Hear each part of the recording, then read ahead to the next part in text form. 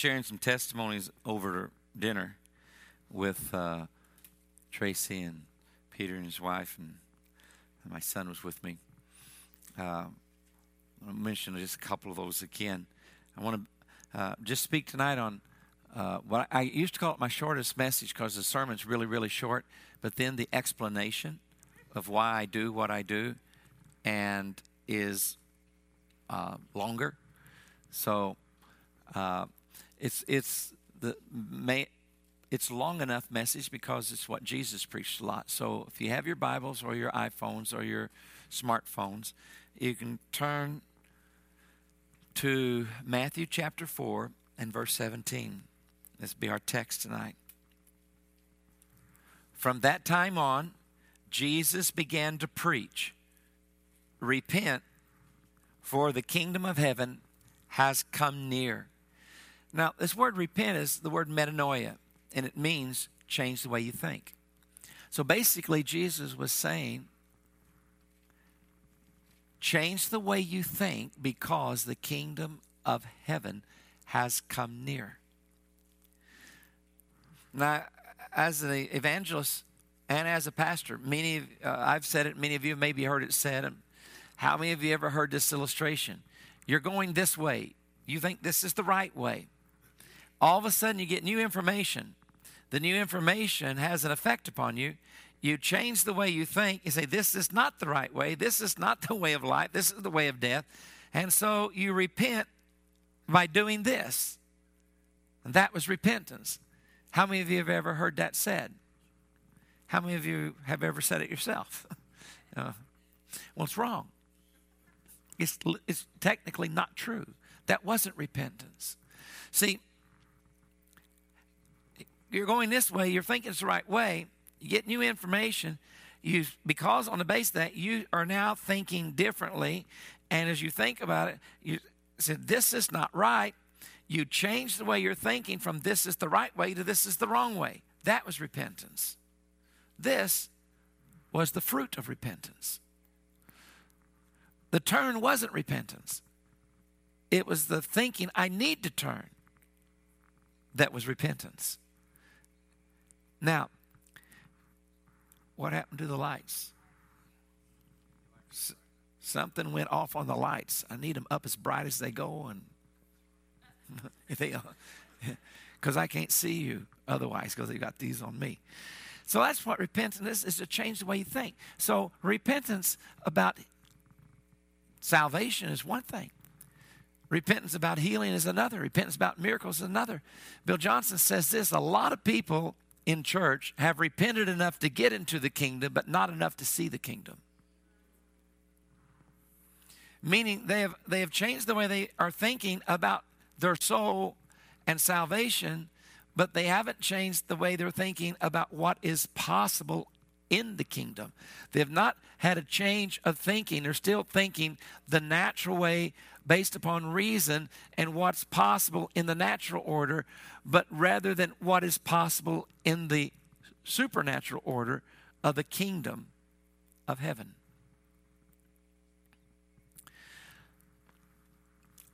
I wanted to think about what are some of the things that can change the way we think. What are some of the things that can help us, cause us, lead us to experience repentance? And I know what some of them are. One is testimonies, both audio and visual testimonies that you see. Another is being in a meeting and the presence of God itself becomes so strong that your faith begins to rise. He is here and so much presence tonight. I remember one time we had a meeting, and when I was still meeting, my church was still meeting in a school at the time. We had a just crazy, awesome worship experience on Sunday morning. And on Monday morning, I woke up wide awake from my sleep with this very strong impression. And I knew it was the Lord. He said this: when my presence is in your worship very strongly, so is my power to heal. It's like he's trying to make me get this connection between a breakthrough in worship opens up heaven and realms of healing that you don't normally have. So the worship experience itself, the testimonies, the seeing somebody, knowledge of someone who has been healed in your family or friends, you knowing someone that's been healed actually causes you to have a greater expectation than people who have never, they don't know anybody who's ever been healed. They don't know any credible witnesses. These are all things that help add to faith. One of the most important ways is actually understanding the ways of God. Moses in Exodus 33 says, if I found favor, show me your ways, that I may know you better. And then in the last part of the same chapter, he's asking not to show me your ways, he's asking, show me your glory. I think that those two being in the same chapter is not any accident, because I think when we begin to understand the ways of God, it sets us up to see the glory of God. When we don't understand the ways of God, when we don't have an understanding of the ways of God, when we don't understand the cause effect, the relationality of gifts to each other, when we don't understand it, the opportunities that faith could have arisen because of our, as the prophet said, my people perish for lack of knowledge. There's things that happen that could have been prevented or could have been averted or could have been changed if the people of God would have had a better knowledge of the ways of God. When it comes to the gifts of the Holy Spirit, for example, if we don't understand that the revelatory gifts are used of God to help create the gift of faith, which releases gifts of power. And sometimes, even if it's not the gift of faith that comes, that the measure of faith increases. If we don't see how that cause effect, this affects that, then the same thing can happen in the meeting. The person who understands it, faith rises. The person who has no understanding of the ways of God, their faith is not affected at all. Sometimes God just gives a gift of faith. Sometimes God uses other gifts to create the gift of faith or a greater measure of faith. I want to talk about words of knowledge tonight and their role in healing and how God will work in meetings to help create faith through words of knowledge. And I also want to share some testimonies. We had in Fortaleza, I just came from there, and I just interviewed the guy that this happened 3 or 4 years ago, but I just interviewed him last week. He had came to the meeting. He was from Belém, which is in the far part in the north, and in Fortaleza. He was there, and he had been born with the optic nerve in his right eye not connected to the eye, which means it's impossible to see. He'd gone to the doctors. They told him you'll never be able to see. He became very successful in business, amassed a lot of money, went back and found the best eye doctor he could find, and they did the same thing and said, sorry, there's nothing we can do. The only way you'll ever see, there's nothing doctors can do. Only way you'll ever see out of that eye is you'd have to have a miracle from God. He came to the meeting. I didn't pray for him. Actually, it was my spiritual son, Ed Hosha, who prayed for him. And he got his sight. I mean, the guy is now able to see out of that eye. Now, this had such an impact on his dad, who was a very successful businessman in the north, that they sold their home and they moved to Fortaleza to attend this church where his son had been healed. And people, this was a very influential family. They knew people in high places, people who were quite skeptical of healing. And just as they would tell the story, it would cause people to come to believe that God is real. And many people came to know the Lord out of this guy's testimony. And, it was still strong. I shared with them that one of the greatest miracles I saw, and what I'm talking about tonight in these few stories is creative miracles, not just healing, creative miracles. This was one. Is either a creative miracle when he attached the eye back of the optic nerve to the back of the eye, or it's a greater miracle and he's seen wirelessly. I don't know how God did that. We didn't do a test to see if it's reconnected. All we know is that he can see out of it. But we had another guy come to a meeting, and he was prayed for by a guy who had never seen anybody healed in his life. And he came on the team just to pray for the sick, to experience seeing people get healed. And had told the Lord, bring me an easy one, a headache or a bellyache, nothing hard, since this is his first time to pray for anybody. And there was about 11,000 people in the meeting, 10,000 in seats and about 1,000 standing around the edge. There's no room. And he came up, we had about 80 people on my team. He came up to this guy who had never prayed for anybody in a wheelchair. He did the interview. He found out the young man in a wheelchair was 25 years old. He's a police officer. He'd been shot.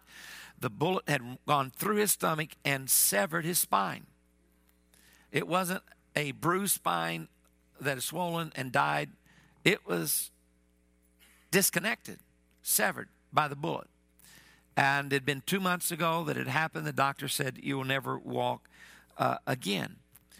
And when this young man, who actually was a recovering alcoholic, and he had wanted to come 3 years in a row, and he'd be sober all year, and right before the trip would come, he'd fall off the wagon. Then he'd feel so guilty he wouldn't come. So this year, he did not fall off the wagon. He's maintained sobriety, and he's on the team. Never had anybody healed in his life. Came down to learn. So he said, I had a little bit of faith. I interviewed him, found out what was wrong. My little faith went weaker. I prayed, stopped and re-interviewed, which is part of the process of what we tell people they should do. Find out what's wrong, decide how to pray, and then stop and re-interview and see what God's doing. So I re-interviewed him. Is anything happening? Do you feel anything? Can you move anything? Do you sense anything? Anything at all? Anywhere? No. He said, my little bit of faith went, now I have no faith. I really know. I don't have any faith at all, but I remembered something you'd written that we had to study before we went down, that that we can't heal anybody, only God can heal, and you don't have any burden on us to heal anybody. God's the healer. But you do place a burden on us that you expect us to treat them in a way that they'll feel loved and respected and honored, that you treat them as a person, not a condition. You're not dealing with a demon. You're dealing with a person with a demon. You're not dealing with a person that has a condition. You're not dealing with that condition. You're dealing with the person. And so he said, I just thought, if I stop praying now, this young man is going to feel like he's not worth much, that he doesn't have value, that if I would, even though I don't expect him to get healed, I do think if I pray a little longer, he at least will feel loved. And he said, that's why I was praying, that he'd feel loved. But the guy praying had missed his sleep, missed the plane, so he'd been up 2 days straight, no sleep. It's getting close to midnight now. He said, I've got one hand on his chest, one hand on his back, and his wheelchair's facing that way. I'm praying from behind him, but I'm getting sleepy because I haven't slept in 48 hours or longer. So my head is coming down now. And as I pray longer, my head now is on his shoulder. And right before I started snoring, the guy jumped out of the wheelchair, turned around, grabbed me, and his shirt literally was soppy wet with tears as the man was just weeping, and walked off. And I wished I could tell you that I was I celebrate that, but I wished I could tell you I was really mature, but I wasn't. I had a problem with that. I went to bed that night. I was frustrated at God. I said, God, that's not fair. I've been praying for over 30 years for people in wheelchairs, and I've only seen 2 get out of them, and they weren't when I was praying right there. I was just praying from the platform, and they got out, so that doesn't really count. That was his first time to pray for anybody. God, but then I came to my senses and realized his prayer, his victory is my victory, because we're one body. Any Christian's prayer that somebody got healed is all of our victory. And his testimony belongs to all of us. Now, you may not have been there, but that testimony is now your testimony that you can share because we're one part of one body. Well, anyway, for the next 2 or 3 weeks, every time that we'd go somewhere, I would get up and say, this man right there, he prayed for somebody that's paraplegic and got out of a wheelchair. And I'd point him out. And then when ministry time came, everybody in wheelchairs and on crutches were coming to him.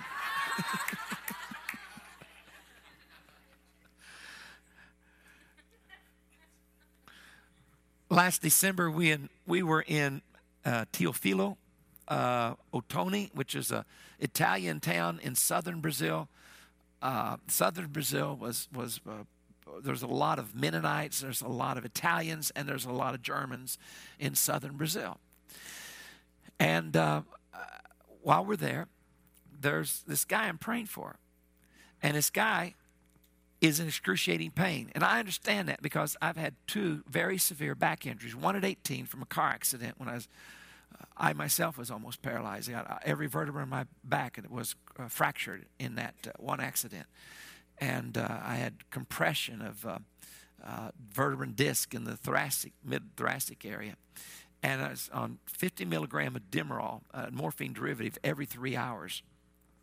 And through prayers of my church, I was healed. My jaw set itself and all the, a long story. I'm not going to tell you the story, but I got healed. But I know what pain is like enough so that after 2.5 hours, and I'd come to and half an hour before the next shot, I'd start begging for the shot because I felt like a 3-inch bladed knife was being stuck in my back. And then about 4 or 5 years ago now, I ended up with 3 herniated discs and 2 pinched nerves. One was the longest nerve in your body, and I was told by a back surgeon that that's the most painful nerve to have pinched, and I had it pinched. And I had one on my left leg going down to the foot, and then one through the groin coming down to the knee on the inside. Is miserable. And I was on Percocet and couldn't stand, couldn't sit, just laying on a pallet or going to the physical therapy on crutches and come back and lay down again for 90 days. And then a guy in West Monroe, Louisiana, a guy I knew, was in a little church, less than 100 people there, and God gave him a vision of me and from the back. And he saw my clothes come off, my skin come off, my flesh come away, and he saw my skeleton and my neurological system. And the Lord showed him the 3 discs where the nerve was, they were herniated into 2 pinched nerves. And the 3 discs that were herniated, they had ruptured, and some of the squishy stuff inside had squirted out. And the Lord told him, now push it back in. So there he is in an open vision, acting out what he's seeing and what the Lord's telling him to do. The next morning when I woke up, I reached for my crutches, touched my foot to the floor accidentally, but it didn't hurt. That was different. So I actually stood up on it. It didn't hurt. I walked on it. It didn't hurt. The real test, go up steps. I turned around and went up the stairway. Didn't hurt. I yelled to my wife, I've been healed, but I don't know how. I mean, I'd had Heidi pray for me, Bill Johnson pray for me. I'd had, Leif Hetland pray for me, John Arnott pray for me. I had lots of people from all over the world. They either came by the house and prayed for me, or they called me and prayed for me, or Skyped me and prayed for me. And I didn't get healed when any of those prayed. The first part of the healing, I was 24/7 in pain, even when I didn't have my foot to the floor. My son called on Skype, my oldest son from Japan, and prayed. And as soon as that prayer was over, the pain was gone, unless I touched my foot to the floor. So it was a partial healing. Then this was the last of it, and I received healing. So I have sympathy for people who have a lot of pain. So I'm praying for this guy down in this Italian town, and you can look at his face and know that he's grimacing. He is in really severe pain. And I know the moment he got healed, because in the moment he was healed, his facial expression changed. I didn't even have to ask him. I knew that he had just been healed. He had severe pain shooting down his legs. Well, right after that happened, I'm still there talking to him, and all of a sudden I hear this woman scream. And I mean, it was a blood-chilling scream. It wasn't really a big building. It probably seated only 300 or 400 people. And everybody's looking around at what's going on, and we see this little crowd forming over. So we go over there to look and see what's going on. And there's this woman, the one who had screamed. She had been in a car accident. You can see there's a big scar. It starts here. It comes down right across her eye and then down through here. And you can see this big scar. Well, she had a prosthetic eye because the eye had been so destroyed, there's just a nub of an eye left way back in the back that set so far back that it looks so bad that she had a glass eye or prosthetic eye. And she'd pulled it out. And the reason she's pulling it out because the eye behind it was growing.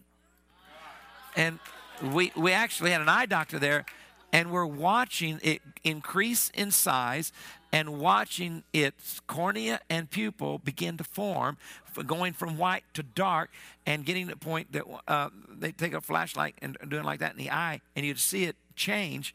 So we were watching an eye be not it wasn't totally gone, but it was at least a third of its normal size, growing back in. I'd never seen that happen. It made me excited.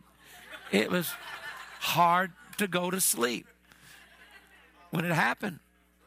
You know, in the same meeting where the guy had no optic nerve connected to the back of his eye, there was a woman, and she was 17 years old. And this was a large place with several thousand people there. And she's not seated out there. She's seated way over here behind the pulpit, off to the side. She can't see anything, and she's deaf in both ears. Stone deaf, completely, 100% deaf in both ears from birth. Now, I understand, and I'll talk tonight about how words of knowledge help create faith, one of the ways of God. But what I don't understand is how this happened. So, a person on the team gave a word of knowledge for a problem in the right ear. Now, she can't hear. It's English anyway, translated into Portuguese, but she can't hear, doesn't know any words. And she can't see because she's over here to the far off. She can see, but she's a distant angle where she can't see. So, when the person on the team gave the word of knowledge, just released it about healing of the right ear, the woman starts slapping her ear and going like this to her mother, indicating, because they didn't have American Sign Language, they just had their own made up language. She's hearing. Now, I don't know how that happened. We don't even know what's happening. 4 or 5 people later, somebody on the team gave another word of knowledge for the left ear. Same thing happened. Instantly, she starts slapping her left ear and going like this, and it opened. So we go over there to see what's going on while others are still giving words of knowledge. And the father is in shock. That's the only way I can explain it, because he's cool, calm, collected, like giving a commentary. Well, this is my daughter. She's been born deaf in both ears. She's never been able to hear anything, and her ears just opened up. So so you got to give this testimony. So we bring him over here. It took us about 5 minutes to get through the crowd to get over. And by the time he gets up on the platform, this time, Mr. Cool, Calm, and Collected is no longer in shock, and he's in touch with reality. And this time, he doesn't. He says, my daughter, she couldn't hear. And it's quite different. It was a creative miracle. One of the tomorrow night you'll see this one, I think. But there was this guy in this Baptist church, Agua Vida's Living Waters Baptist Church in Mauá, Brazil. And he, 2 months ago, had surgery. Like he had 2 bars and 4 metal pins. And you can see a huge scar that's still pink where the staples had been, this big, right in the lumbar area. He's in so much pain, he can't sit anymore. He can't stand. he's in so much pain, he's getting ready to leave. He just can't stand it anymore. The pain levels are so high. And he hears me say that God is going to heal people with metal in their body. And we're going to start praying for people with metal in their body. Well, he gets healed. So he comes up on the platform, and having had 2 spinal injuries and knowing what that pain's like, and my executive director having to had 2 surgeries, including metal put in, which we don't understand because he actually prayed for a woman had the same thing he had, which was a stenosis so bad that the cord, your spinal cord, is almost perfectly round, size of a quarter, and his had been reduced to arthritis to about, you couldn't put a finger through it. And the doctor said, because he was believing for his healing, didn't want to have the surgery, but the doctor said, we cannot wait. We can't wait even a few days. You have to have it. So he had actually 2 surgeries because the first one didn't work like it should have, and he had to have another one about a year later. And I've watched him now 2 years because it takes, when this nerve has been pinched, coming because it was the spinal cord, and then he had another nerve pinched this way. The nerve heals on its own at usually about 1 inch a month. So if you have a nerve that starts in your spine, comes out to the hip, and comes down to your foot, it's going to take many months. It's going to take almost 3 years for that nerve to regenerate. Now, he's 2 years in, and he's still, I see him walking slowly, and some days are bad, some days are good, but he's getting better. I said that to say this. I have a lot of firsthand information from myself and my best friend about back injuries and different kinds of problems in backs. So what this guy did, every time, I've seen this video over 100 times. Every time I watch it, my jaw drops and I'm amazed because he walks in a matter of minutes.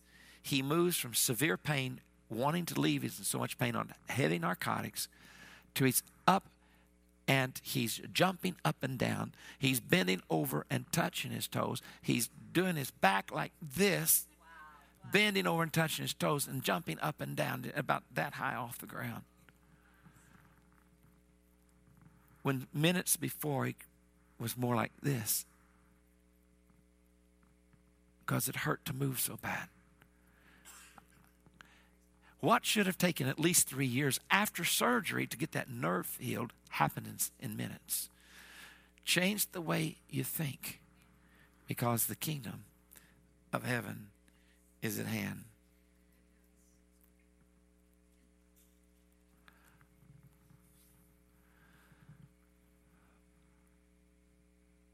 When I try to teach about words of knowledge, I think of 2 illustrations. One of them is blind Bartimaeus. Now, it's actually not a word of knowledge, but it portrays what a word of knowledge is. Now, why am I belaboring this and talking about and spending time on this? Because when I first met Omar Cabrera, who's a famous healing evangelist from Argentina, who's gone to be with the Lord now, was up in his 70s. But when I first met him, he just began to teach me. Do not give words of knowledge. Do not minister in words of knowledge until the people understand, until you teach. And I'm assuming that many of you may already know, but some may not. And it's very important because he said, if you give words of knowledge and they don't have understanding, it will not create faith. At best, it will create curiosity. But if they have understanding, and to the degree they have understanding, it creates faith. That's why the more precise the word is, the more faith it will create. Because to say somebody has a lower back pain doesn't create much faith because all of us know there's probably a lot of people who have lower back pain.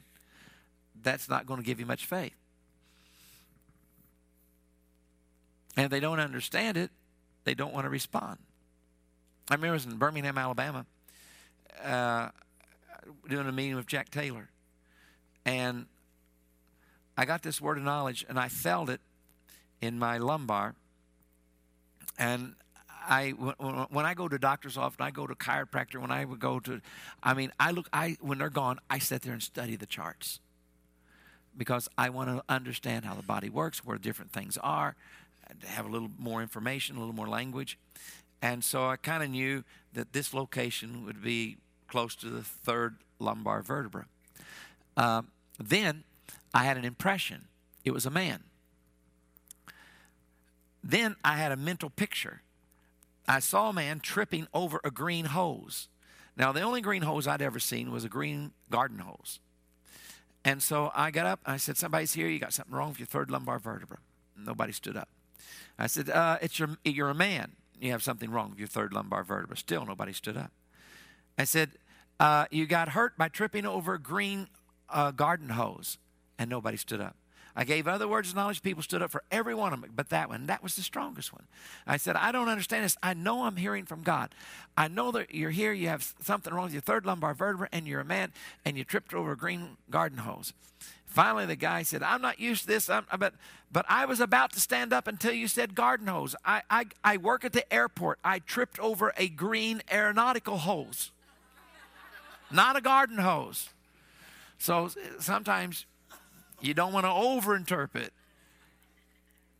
Another time, I was in Indiana. I think it was Indiana. And I had this word. It was like fifth cervical vertebra. And I had an impression. I felt it. And then I had an impression as a woman. And then I had another impression, very strong, 53. So I said, there's somebody here. You're a woman. You have a problem in your fifth cervical vertebra. And it radiates out to the right. And you're a woman. And you're 53 years old. And nobody stood up. And it was the strongest word I had all night. All the other words people stood up for, people got healed, but the strongest one, nobody stood up for. And I said, I don't know what's going on. Finally, after the meeting time came to laying on of hands, and I'm just down with the rest of the team, down there praying. As soon as I get down and start praying, 4 women came up to me within 5 minutes, and they all said the same thing. I was about to stand up until you said I was 53 years old. I'm not 53 years old. I was born in 1953. And I learned that sometimes don't overinterpret. So when I get numbers anymore, I say, I don't know what they mean. Here's the number. You interpret it yourself. Let the Holy Spirit interpret it. Because I missed it on numbers twice. Words of knowledge. Mark chapter 10. No. Yeah. Mark chapter 10. It's blind Bartimaeus. And blind Bartimaeus heard that Jesus come by, and so he yells out very loudly, Jesus, son of David, have mercy on me, and does it many times. Jesus hears him. Jesus is going to send a disciple to give him a message. But before Jesus sends the disciple, another disciple on his own decided to go with a message. And his message was this: shh, be still, be quiet. We have too many disciples of Jesus taking it on their own to tell others who are believing and standing in faith for prayer and healing to give up, to be quiet, because we don't want their hopes to be crushed. And we've found out a way to keep people's hope from being crushed. Steal all their hope. Take all hope away. Well, leave me alone. Let me die in faith with hope than no hope and discouragement. I'd rather fight the fight of faith than be in despair. So blind Bartimaeus, he doesn't listen to that first guy. So now Jesus gives a disciple a message for blind Bartimaeus. Now that's the word of knowledge. I mean, it is a illustration of what a word of knowledge is. Because a word of knowledge is Jesus, the Lord of the church, is speaking to disciples today with a message for somebody in that meeting. Sometimes they may know who it is. Most of the time they don't know who it is, but they know what it is. Here's the message for somebody there. That's what a word of knowledge is. Now, what's the effect of a word of knowledge? I will show you. So the disciple goes over to blind Bartimaeus and he says, on your feet, be encouraged. That's why when I give words of knowledge, I ask people to stand up. One, because I want them to be engaged, not sitting idly waiting to feel something before they have any responsibility, but drawing them into the process, drawing them, asking, looking for something, and faith in them that they do something. And the Lord told me, don't let people sit passively. If they are the respondent if they have the word of knowledge, have them stand up immediately. So he said, be encouraged, on your feet. He is calling you. 4 words. Jesus is calling you. Created in blind Bartimaeus, took him from desperation into faith. Do you know there's a big difference between desperation and faith? There really is. There's a big difference between need and faith. And he's crying out. He needs to be healed. He's desperate. Jesus passing by.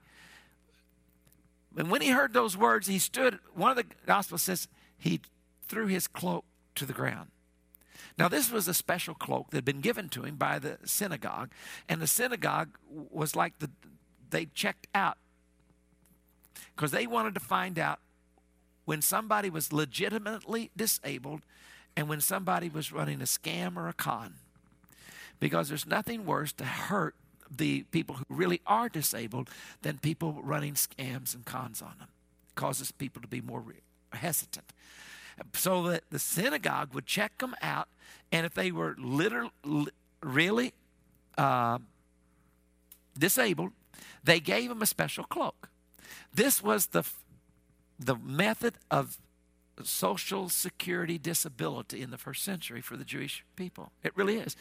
It's the way the system worked. And so when you saw that cloak, you were to give them alms. You were to give to those people because that's what God is requiring of you. So when he hears the words, he is calling you, stands up. He really was encouraged, so much so, he takes off the cloak and throws it to the ground. He's breaking his identity as blind Bartimaeus because he believes, because he heard these words, he is calling you. Jesus is calling you. Well, if he's calling me, that gave him the belief that he's going to be healed. Goes to Jesus. Jesus said, what do you want me to do for you? He said, I want to see. And you think, well, that's a dumb question that Jesus would ask the blind man. What do you want me to do for you? But not necessarily. See, a few years ago in Bethlehem, Pennsylvania, I was doing a meeting. In this meeting was a Nigerian woman born deaf from birth.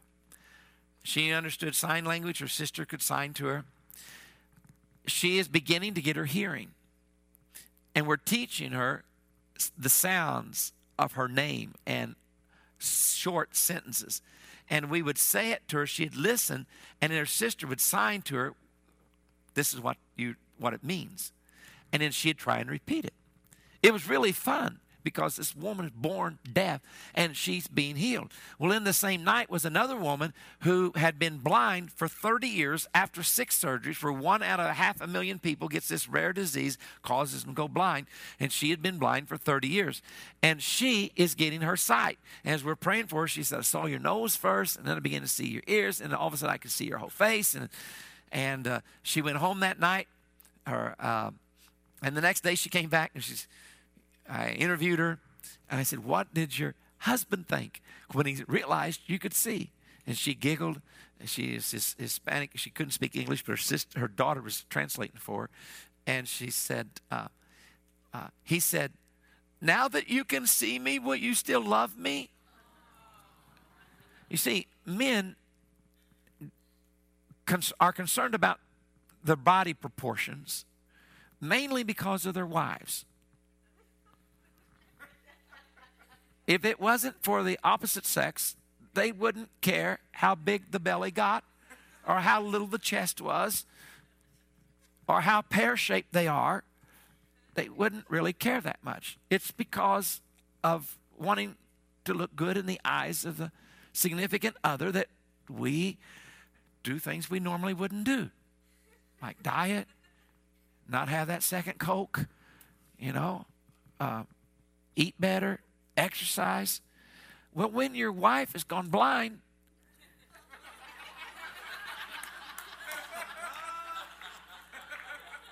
for 30 years, he didn't look the same that he did when she went blind. Now, here's the part I was going with that story. What do you want me to do for you? Sounds like a dumb question to ask a blind man, but it's not. Because if he's blind, he doesn't have any trade, doesn't know how to do anything, doesn't have any means of making a living, because he's been living off of alms because of his blindness. It's scary to think about starting life over with no skills. So, the woman who was deaf in both ears, when somebody told her a few weeks later, now that you're hearing, you're no longer disabled, you're going to lose your disability. She had no skills. She had been reliant upon her disability because she was deaf. Being deaf with disability was less threatening to her than hearing without disability and no skills, and she instantly went deaf again and never heard again. But the woman who was blind, that could see, she had a husband. She didn't have to worry about fending for herself. She became an usher at the church. Hi, Tracy. Nice to see you today. So glad you're here. It's hard to be an usher when you're blind. You need to see who you're welcoming. It's not a dumb question. What do you want me to do for you? And he wanted to see, and she wanted to see as well. Words of knowledge. I worked with Omar Cabrera in Guatemala City at a church by Harold Caballeros called El Shaddai. It had about 25,000 people in the church.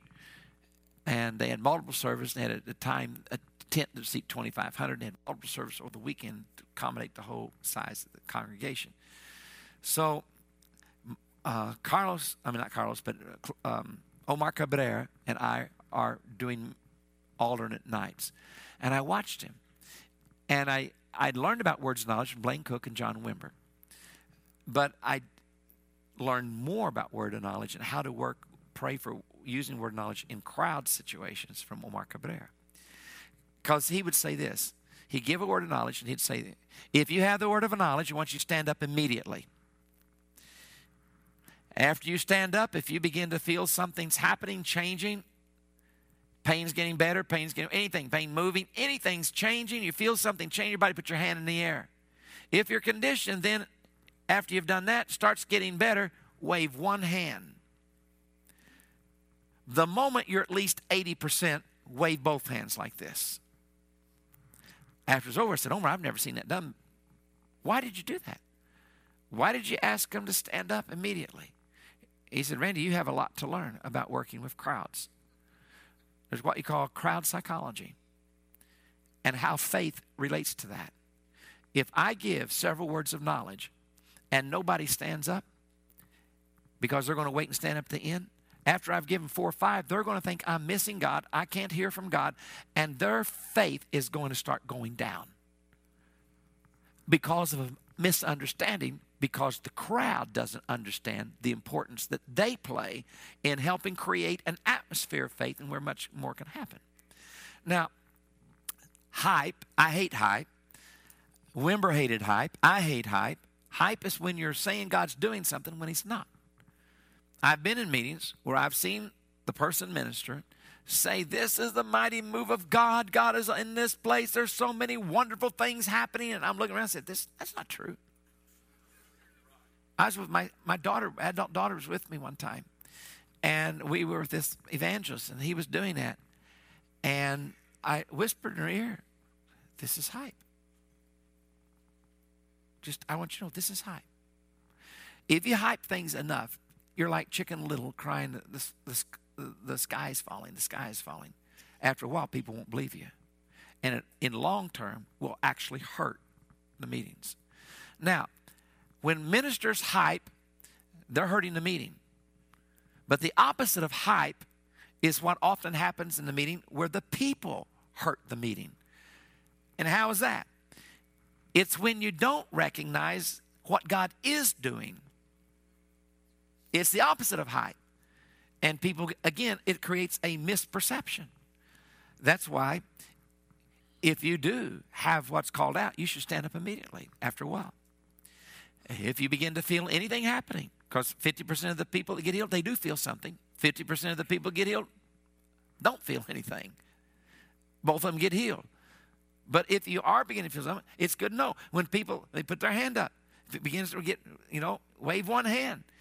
Even to this day, after 20 years, I still can't get this part. People won't do it.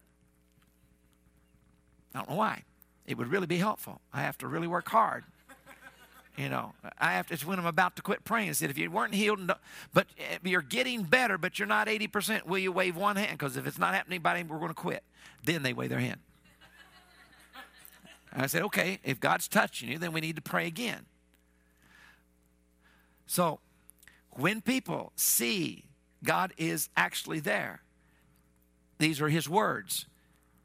People have the conditions. People are being touched. It creates faith. I said, then why do you say 80%? Why don't you just say, those, when you're healed, do this? He said, Randy, I start inspecting for the people who are being healed just moments after giving the words of knowledge.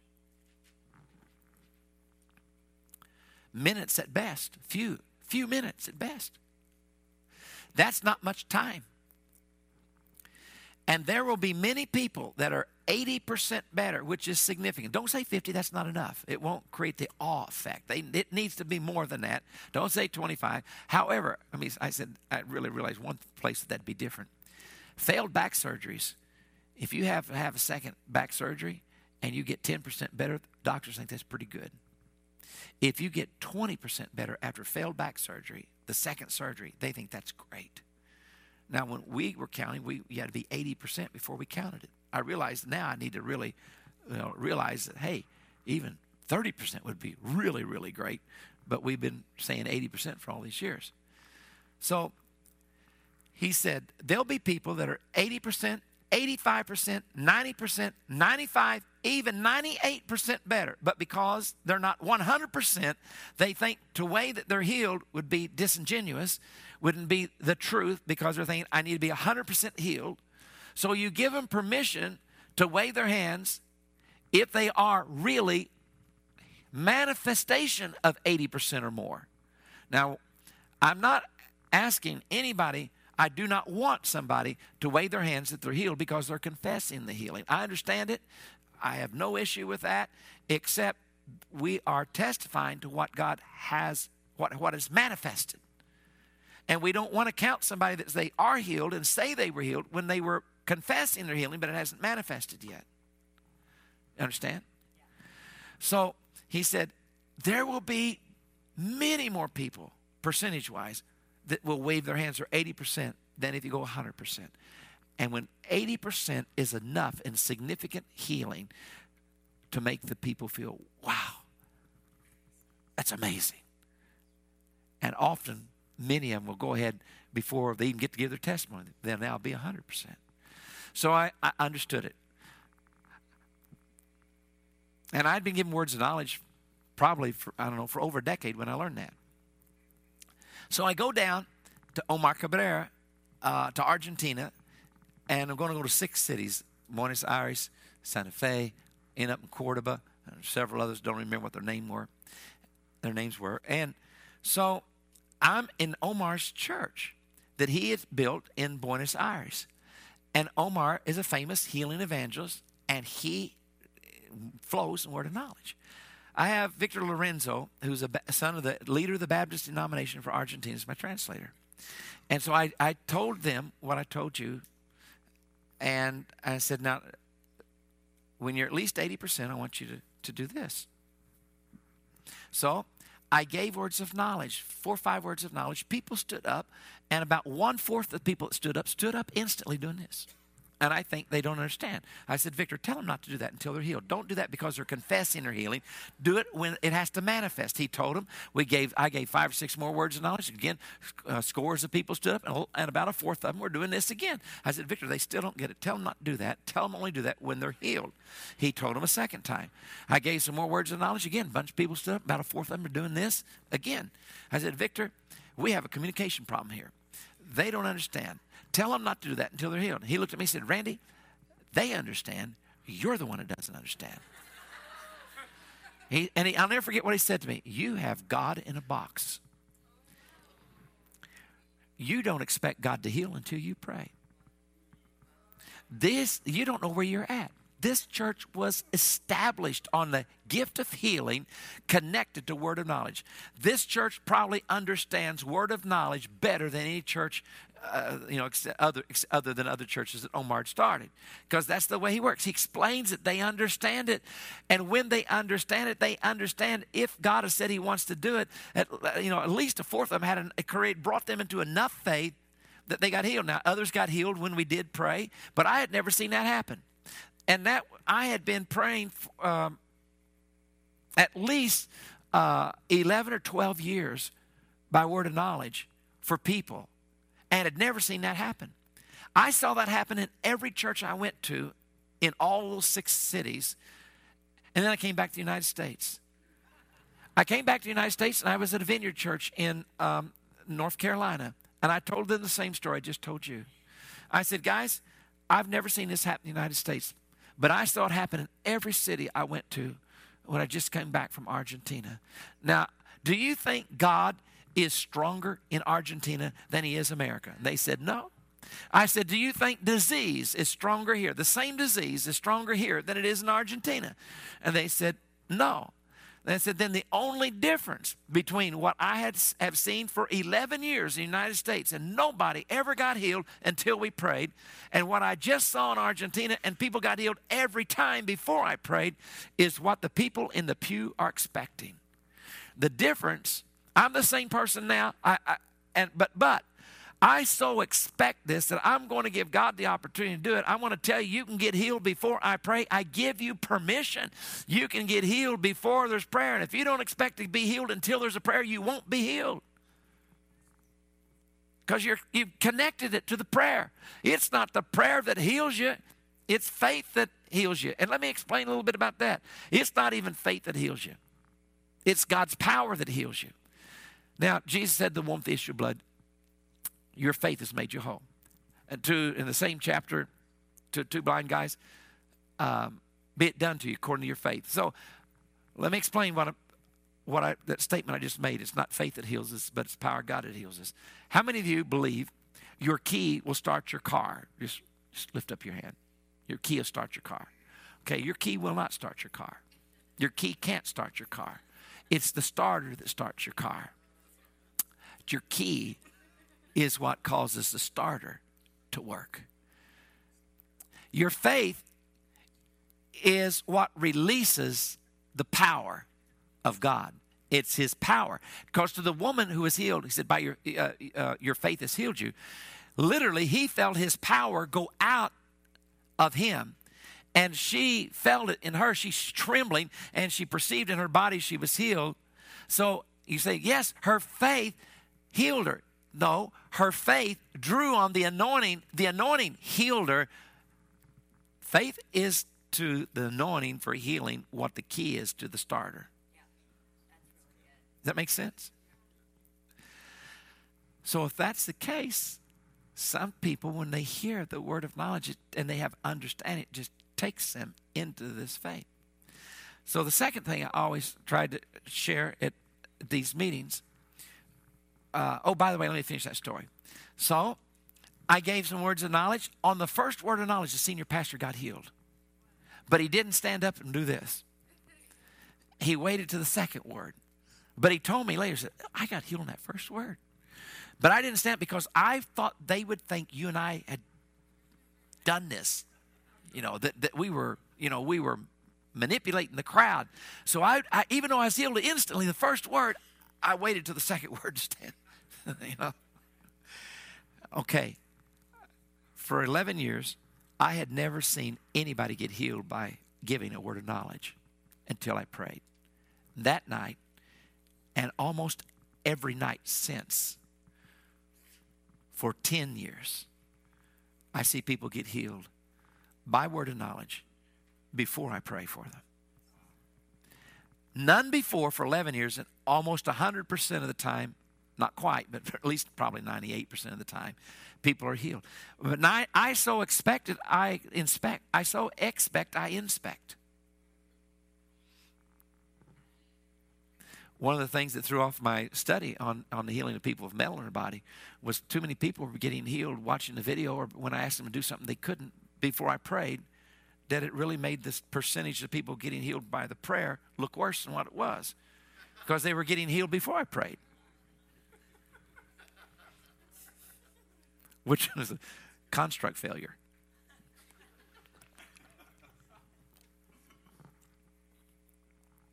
Okay. My last illustration I usually give almost every time about this, trying to explain it. We didn't really understand what words of knowledge were until Blaine came to my church in 1984 in March. And in 3 days, we watched scores of people get healed, including family member and church members, connected to word of knowledge. Now, prior to that, we knew nothing about word of knowledge at all, to speak of. So my wife is on the front row. She had watched her dad die a really horrible death from alcoholic cirrhosis and lupus erythematosus combined. And she watched him, just terrible death. And she now has like PTSD from the trauma of watching her dad die like that. And she can't get the memories out, and she's off work. She's got TMJ really bad. Told she's going to have surgery. So Blaine has gone to Denver, and we're left with this guy named Ken Fish, who at that time was exchanged currency, made money in buying currencies, and he's getting ready to speak. And he said, this morning when I was taking a shower, God told me he's going to heal somebody. You have TMJ. My wife had TMJ. When she heard that, she jumped up and she said, that's me, and ran to the front. From the front row, and then she realized, oh, no, but they didn't even tell me to come up here. Maybe I did something wrong. And she's embarrassed. And then all of a sudden, she's healed. Nobody prayed for her. What healed her? She understood word of knowledge. She made the connection. She was healed by the word.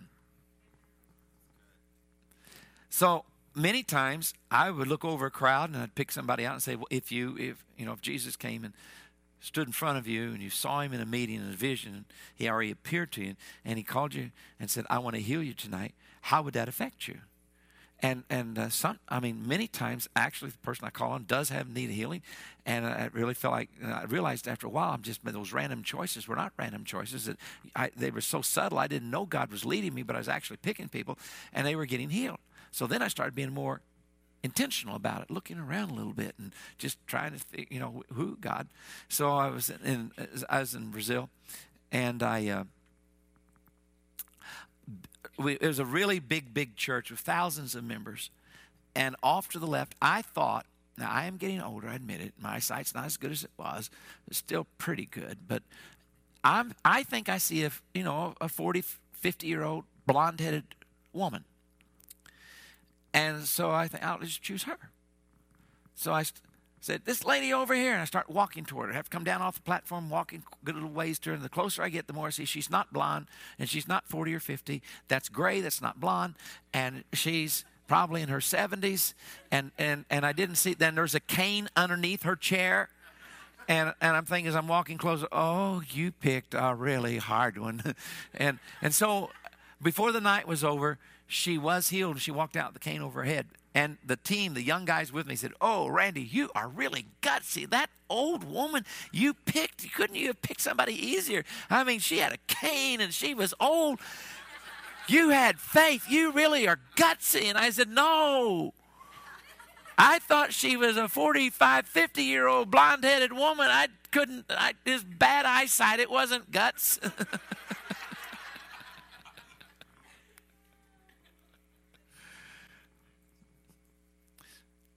Teach me your ways is what I'm trying to do. Cause you to have understanding. See, 2 Corinthians chapter 1, verse 18 through 20 talks about in Christ Jesus, it's not yes and no, but it's yes. And all the promises are yes. And so through him, the amen is spoken by us to the glory of God. The number one way God glorifies his name is through signs and wonders in the Bible. There's nothing even comes close to the way God glorifies his name. But the amen being spoken by us is what is to the glory of God. So the promise, God is not a man that he should lie. So if he said he's going to do something, he wants to do it. He's not lying. And so a word is, God, you ever heard the word, a man is as good as his word? Well, how good is God? And when he tells us he wants to do something, he's faithful to that word. But he's looking for faith on the other side. He's looking for the amen to be spoken in the heart. And here's the thing. I think we can go to a whole new level in healing when there's a corporate understanding that the amen is spoken not by the person that's sick, but it's spoken by us. That right now in America, we're still so much in that frontier, pioneer attitude of you get a word, it's for you. You have faith, brother. You have faith, sister. It's not incumbent upon us to add our faith to yours. But that passage in 2 Corinthians is saying, and so if a word is coming to somebody in the congregation, we should stay engaged ourselves and add our, it's like the four men is letting their friend down through the roof. And Jesus had seen their faith. Their faith. And so I believe there's something about God is looking for a corporate faith, that when a word comes, there's a corporate understanding that we are adding our faith to the person who has the need, and we can begin to see not just healings, but miracles, like would be extraordinary miracles, because whole congregations are staying connected to the word for somebody else, so they're not so just selfishly wanting to believe for themselves. I believe this is a truth that once it gets into the hearts of the people, you're going to see greater breakthroughs. Now,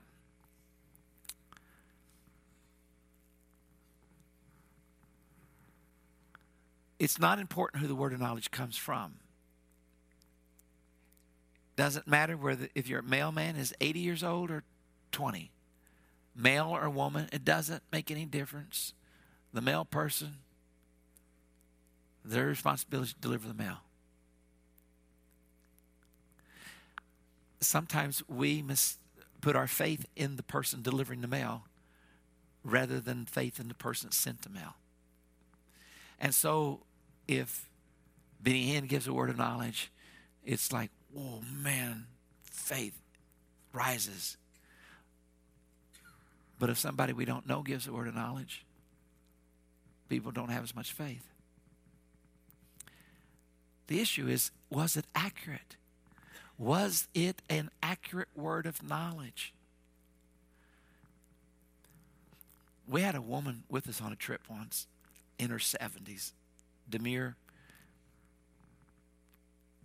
a little bit quirky, dressed a little funny.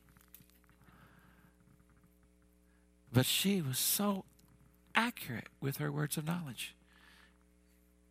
And at first, I kind of looked at the package. I wasn't expecting too much because I was judging the package. And in this meeting, she said, here's her word of knowledge. I see a string in the middle of a room with a banana hanging on it.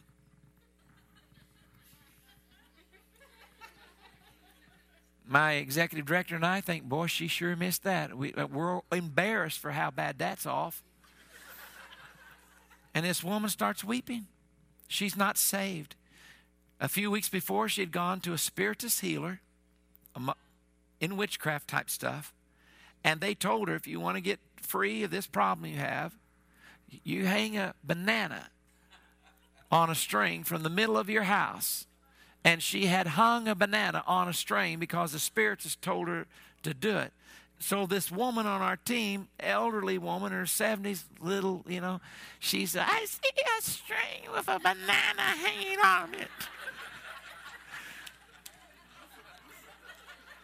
But it was so accurate that the woman knew that that was her. She got healed and then was led to Jesus Christ. Because what the spiritists couldn't do, God had done. A friend of mine is a prophet. One day he was in the anointing and getting all this types of really prophetic stuff for people. And he's beginning to feel good about himself because he is just hitting it so accurately all over the place. And he told me this himself. And all of a sudden, the Lord spoke to him and said, you see that little boy there with Down syndrome? Yes. Pick him up. He picked up the boy and put him on his hip. And instantly, the spirit of prophecy came on that boy. And the boy with Down syndrome starts doing the same thing he had been doing. And the Lord said, it's me, not you. Now, I said that to say this. Sometimes when people of the local church that you know, because you're not really grounded yet in the concept, these things happen by grace, not by merit. And if they may not be the best person you think they ought to be, and so they get a word from God. It's a grace word. This word for gift is gracelet, charismata, from which the word charismatic. We think, well, that can't be, that person couldn't be right. Don't judge the package. Have as much faith in the sender, not the male person. Now, tonight, I believe we're going to see people get healed by word of knowledge. We're going to see people get healed by watching a video. And we're going to see people get healed by trying to do something they can't do as an act of faith. I think we'll see all three of those things. Now, I don't know how many people are here tonight. I'm saying there's probably about 60. We almost always see 10% of the people get healed. Sometimes we see 20%. If it's a really good night, sometimes we see 30% of the people get healed in a meeting. That'd be 18 if we had 30%.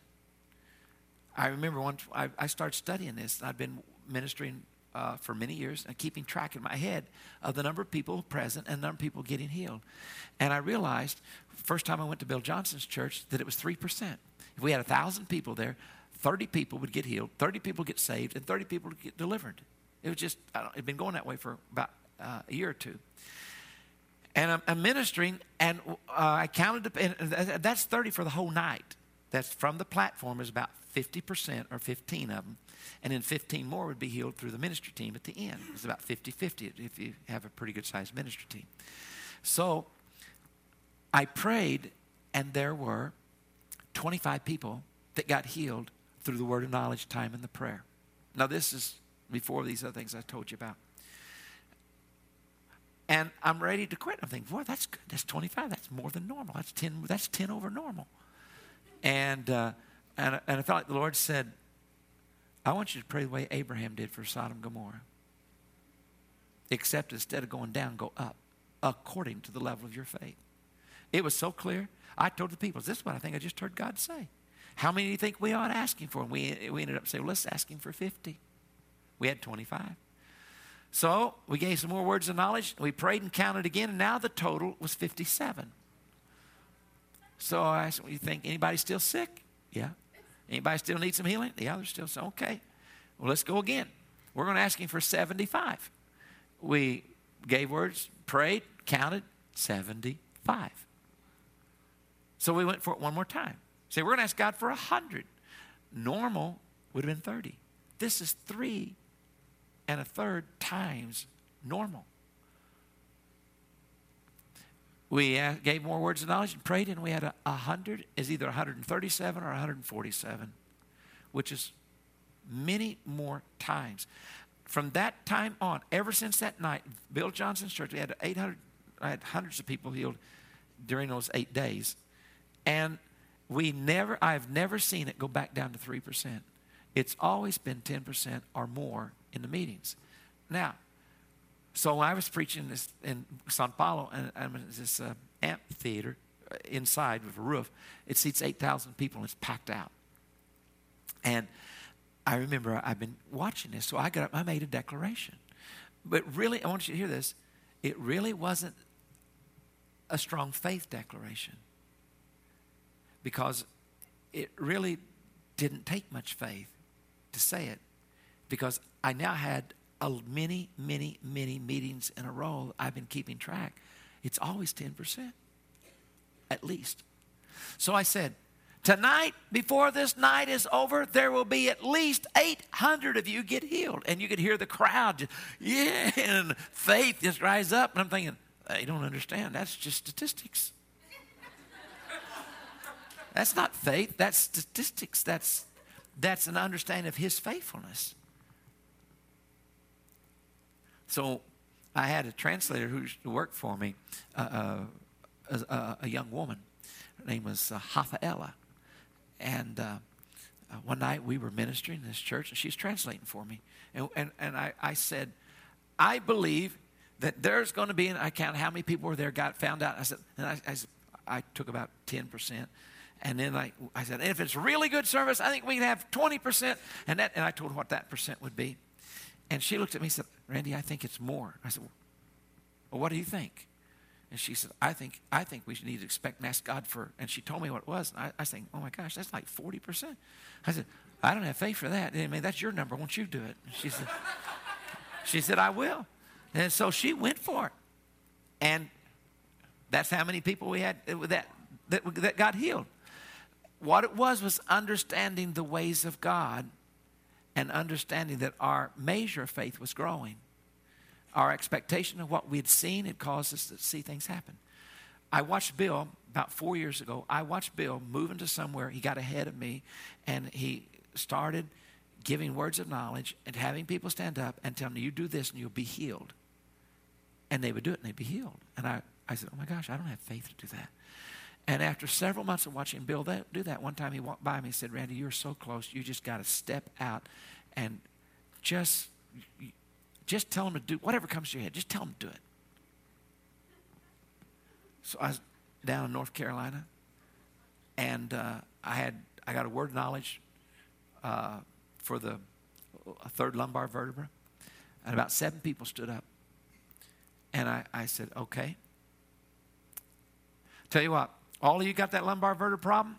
I want you to sit down as hard as you can 7 times. Just sit down as hard as you can 7 times. And when you get done, you should be healed.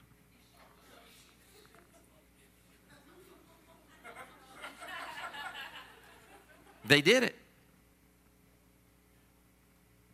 5 of them were, or 6. One of them wasn't. 6 were and 1 wasn't. She said, I'm the same. I said, okay, do it again. So she did it again. And then she was healed. That gave me faith. I started doing that all night long. I took the video home to the Global School of Supernatural Ministry, and I got in front of them. Guys, watch this. Look what happened. I'm your teacher. Look what I learned. I got to teach you what I just learned. Why did I say it? I don't have a clue. It just came in my head. Say that, you know. It worked. Not worked in the sense of mechanical, but having enough faith to step out on the water. Now you know why I do some of the things I do. There's reason.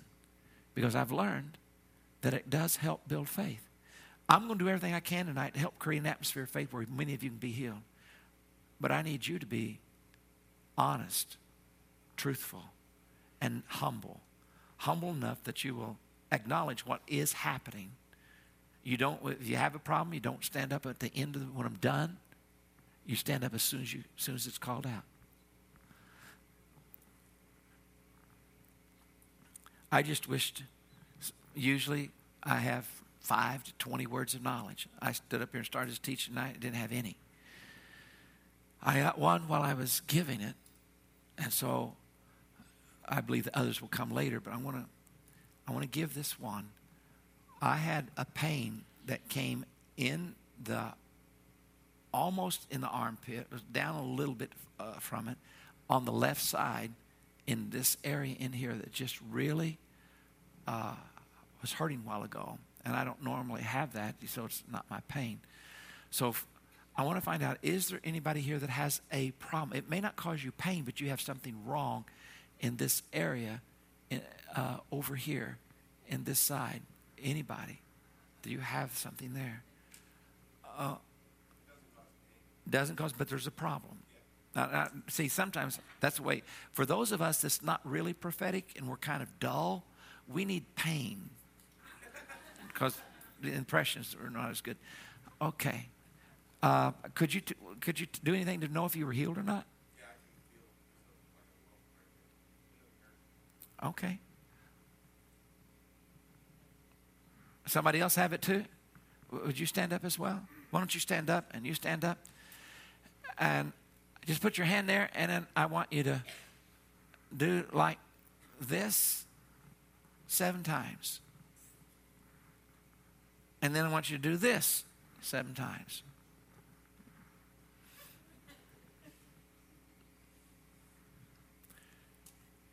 And then I want you to feel and see if the lump's still there, if it's gone down at least 80% or more. All the time we do see people get healed before there's a prayer, just by an act.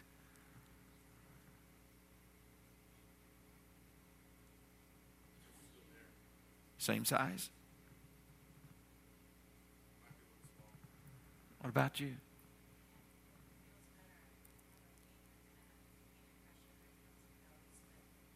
It's feeling better? What about you? It's a lump? Did you do both ways? Now I want you to feel and see if it's the same size. Now, if we have to pray, it's legal to pray. It's no problem in praying. But I just believe we're going to see people get healed tonight without prayer, just by words.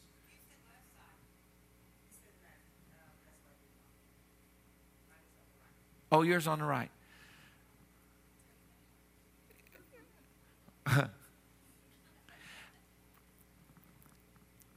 Two illustrations. As in Brazil, giving words of knowledge for physical healing of people with metal in their body. And there's a woman who has bone spurs that she cannot walk. She has to tiptoe. And for years she's been walking on tiptoes because she can't touch her heels to the floor. A friend says to her, while people are being healed of metal, the word, it's not even words, it's just praying for metal. She said, you ought to grab a hold of some of that healing for yourself. And she gets healed. We weren't even praying for that. In San Diego, I get a little mixed up looking at people this way, and so your right is my left, and I get confused. And I said, there's somebody here, you got a torn rotator cuff on your right shoulder. And this woman stood up, she starts crying, and she starts feeling it. There's power coming on her, and she's getting healed. And somebody said, did you say your right shoulder? I said, yes. Somebody, it's a rotator cuff in your right shoulder. You're holding your left one. Oh, I got backwards. Yeah, it's the left one. And she's on second row. I saw her faith just, but she was being healed on the wrong word of knowledge because it created faith in her. And I said, God was healing. You can be healed anyway, even though it was the wrong word of knowledge, because he was already healing you. And she went ahead and came right out of that and got the healing. So just check it one more time. One more time. Is anybody better? So, your pain, your lump's going down, or the pain is getting better?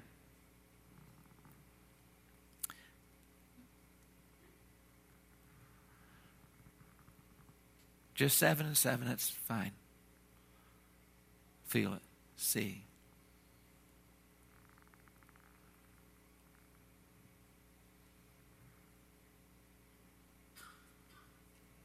You're getting better.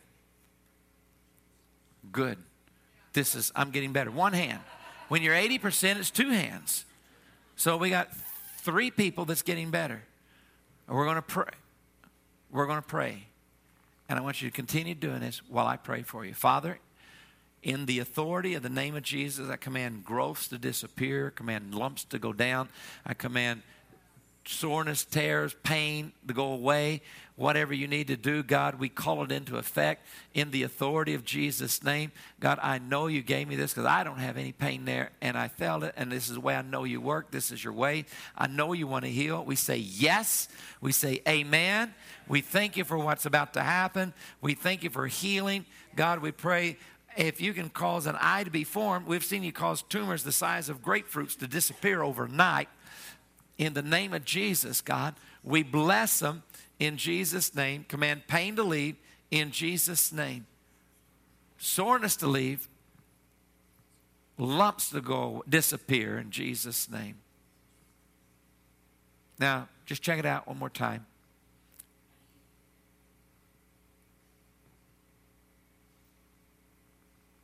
And tell me how you're doing.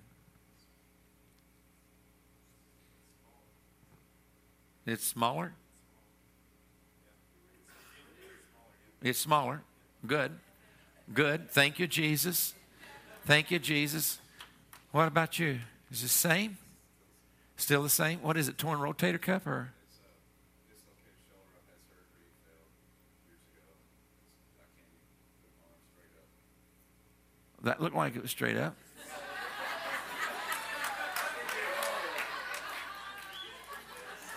Is that you're just kind of shocked? You're doing it.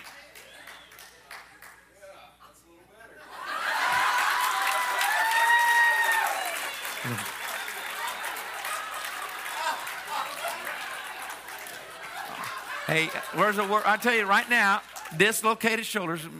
I've had people that had. I've seen the scars. They've had massive damage done. Guy actually had to throw the ball like this because he could not make this move. He threw it that way. He gets healed. You just did it just then. And I saw it happen to 3 guys in 24 hours. And it was just this miracle-like thing happening in that reconstructed shoulder. How about you? About the same? All right. Yeah. Okay. Then we're going to keep believing for it. How about what's going on? About the same. Okay. All right, we're going to believe God for more. We're going to get some testimonies in a moment. All right. I want you to watch a video. 2 Corinthians chapter 4, verse 13 says this. As it is written, we believed, and therefore we have spoken. And in that same spirit of faith, we too believe, and therefore we speak. Now the Lord quickened that to me and said it's one thing to believe something, it's another thing to believe it enough you say it. There's no risk to believe it but not declare it.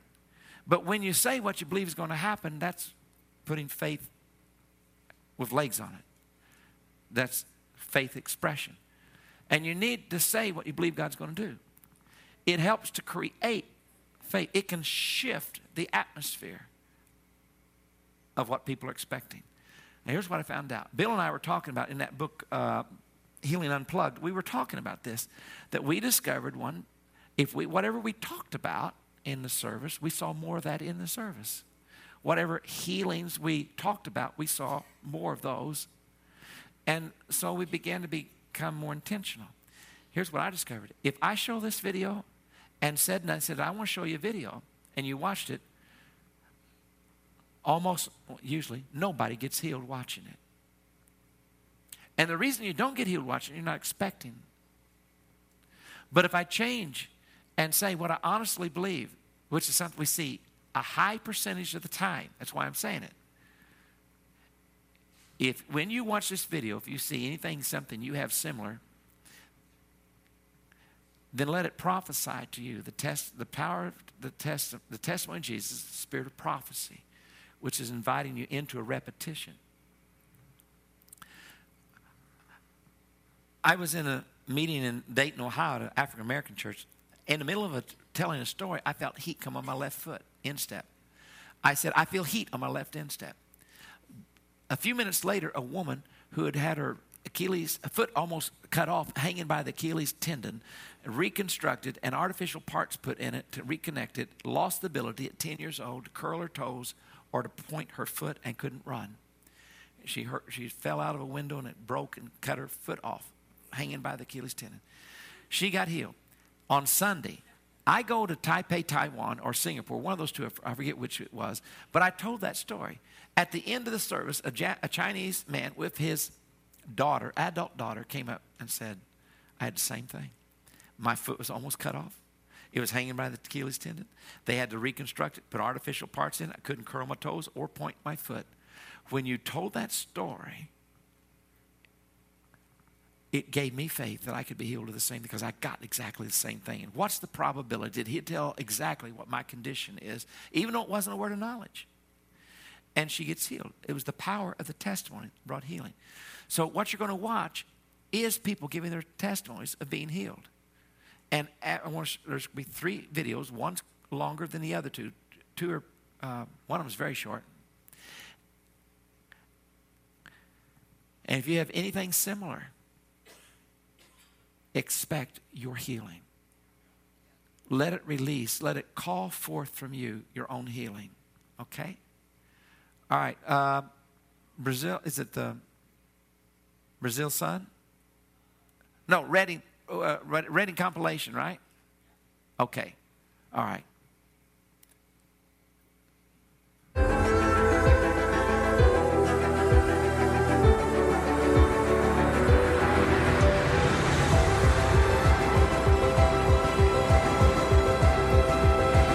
I so believe you'll be healed. As soon as it's over, I'm going to ask you to try to do something you can't do, and then we'll see who gets healed. There's that eyes telling you about it.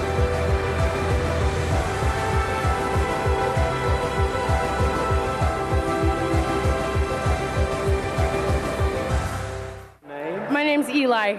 Eli? Yeah. What was your problem? What have you been healed of? A metal plate sticking out of my arm for years, and in front of everyone. Like this, off her arm, and she's always been that way. It just went down. I watched it go flat. Yeah. In an instant, I watched it go flat. As we were praying over her, it disappeared. The plate's gone. She's always had that, and it's gone. It's gone. It's gone. You can see the rib. You can see it sticking out this far. All the screws that had come out were in my muscle. They were embedding, and so can I just? I have to. It stuck out like a mound on her like arm. Always. it was gnarly. And yeah. I watched it go thunk. There it is. Since like 2006. So for 8 years or 9 years. Yeah. 9 She's years. had this huge plate coming out of her arm. She's had this huge plate coming out of her arm, like a mound on her arm that was so visible. And I watched it as we were praying. Instantly, it went thunk and it was gone. Praise God. Say one other thing.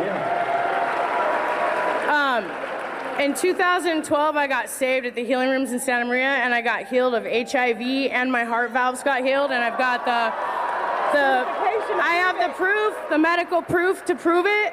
Yeah. And so I didn't think God would do more for me, and then they stood up and prayed for my arm, and he healed me again. So I had a disease in my ear, and it's called cholesteatoma, and it ate away all the ear bones and the eardrum in my left ear, and I could only hear very loud noises like tractors and airplanes, but I couldn't hear the TV, and I couldn't talk on the phone, and I couldn't hear my very quiet friend. And this weekend, I think that just changed, and I think I can hear out of my ear just fine, and I can hear little tiny noises like rubbing my fingers together in this ear, and that is a total change, completely.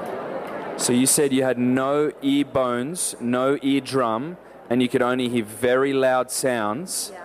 And now you're saying you can hear a gentle rub of your own fingers in the midst of a crowd. Is that right? Yeah, in this noisy room, I can hear my little fingers, and I can hear my quiet friend just fine. Incredible. Praise God. that's my foot, my cricket foot. That was my cricket foot. That was her foot.